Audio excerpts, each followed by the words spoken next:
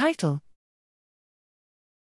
Prevention of tau accumulation through inhibition of hnRNP are dependent axonal Mapt mRNA localization.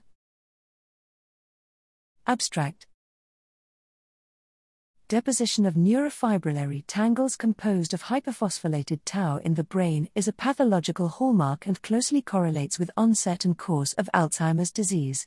While tau reduction is being pursued as therapeutic strategy, prolonged lowering of total tau might lead to adverse effects, necessitating the development of more targeted approaches.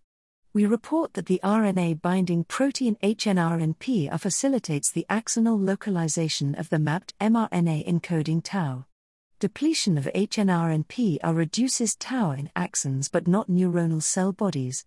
Brains of Alzheimer's disease mice deficient for hnRNP contain less tau tangles and amyloid beta plaques.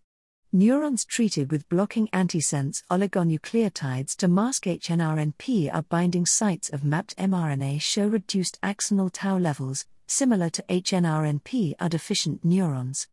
Lowering of tau levels selectively in axons, a major subcellular site of tangle formation and spreading, thus represents a novel therapeutic perspective for treatment of Alzheimer's disease.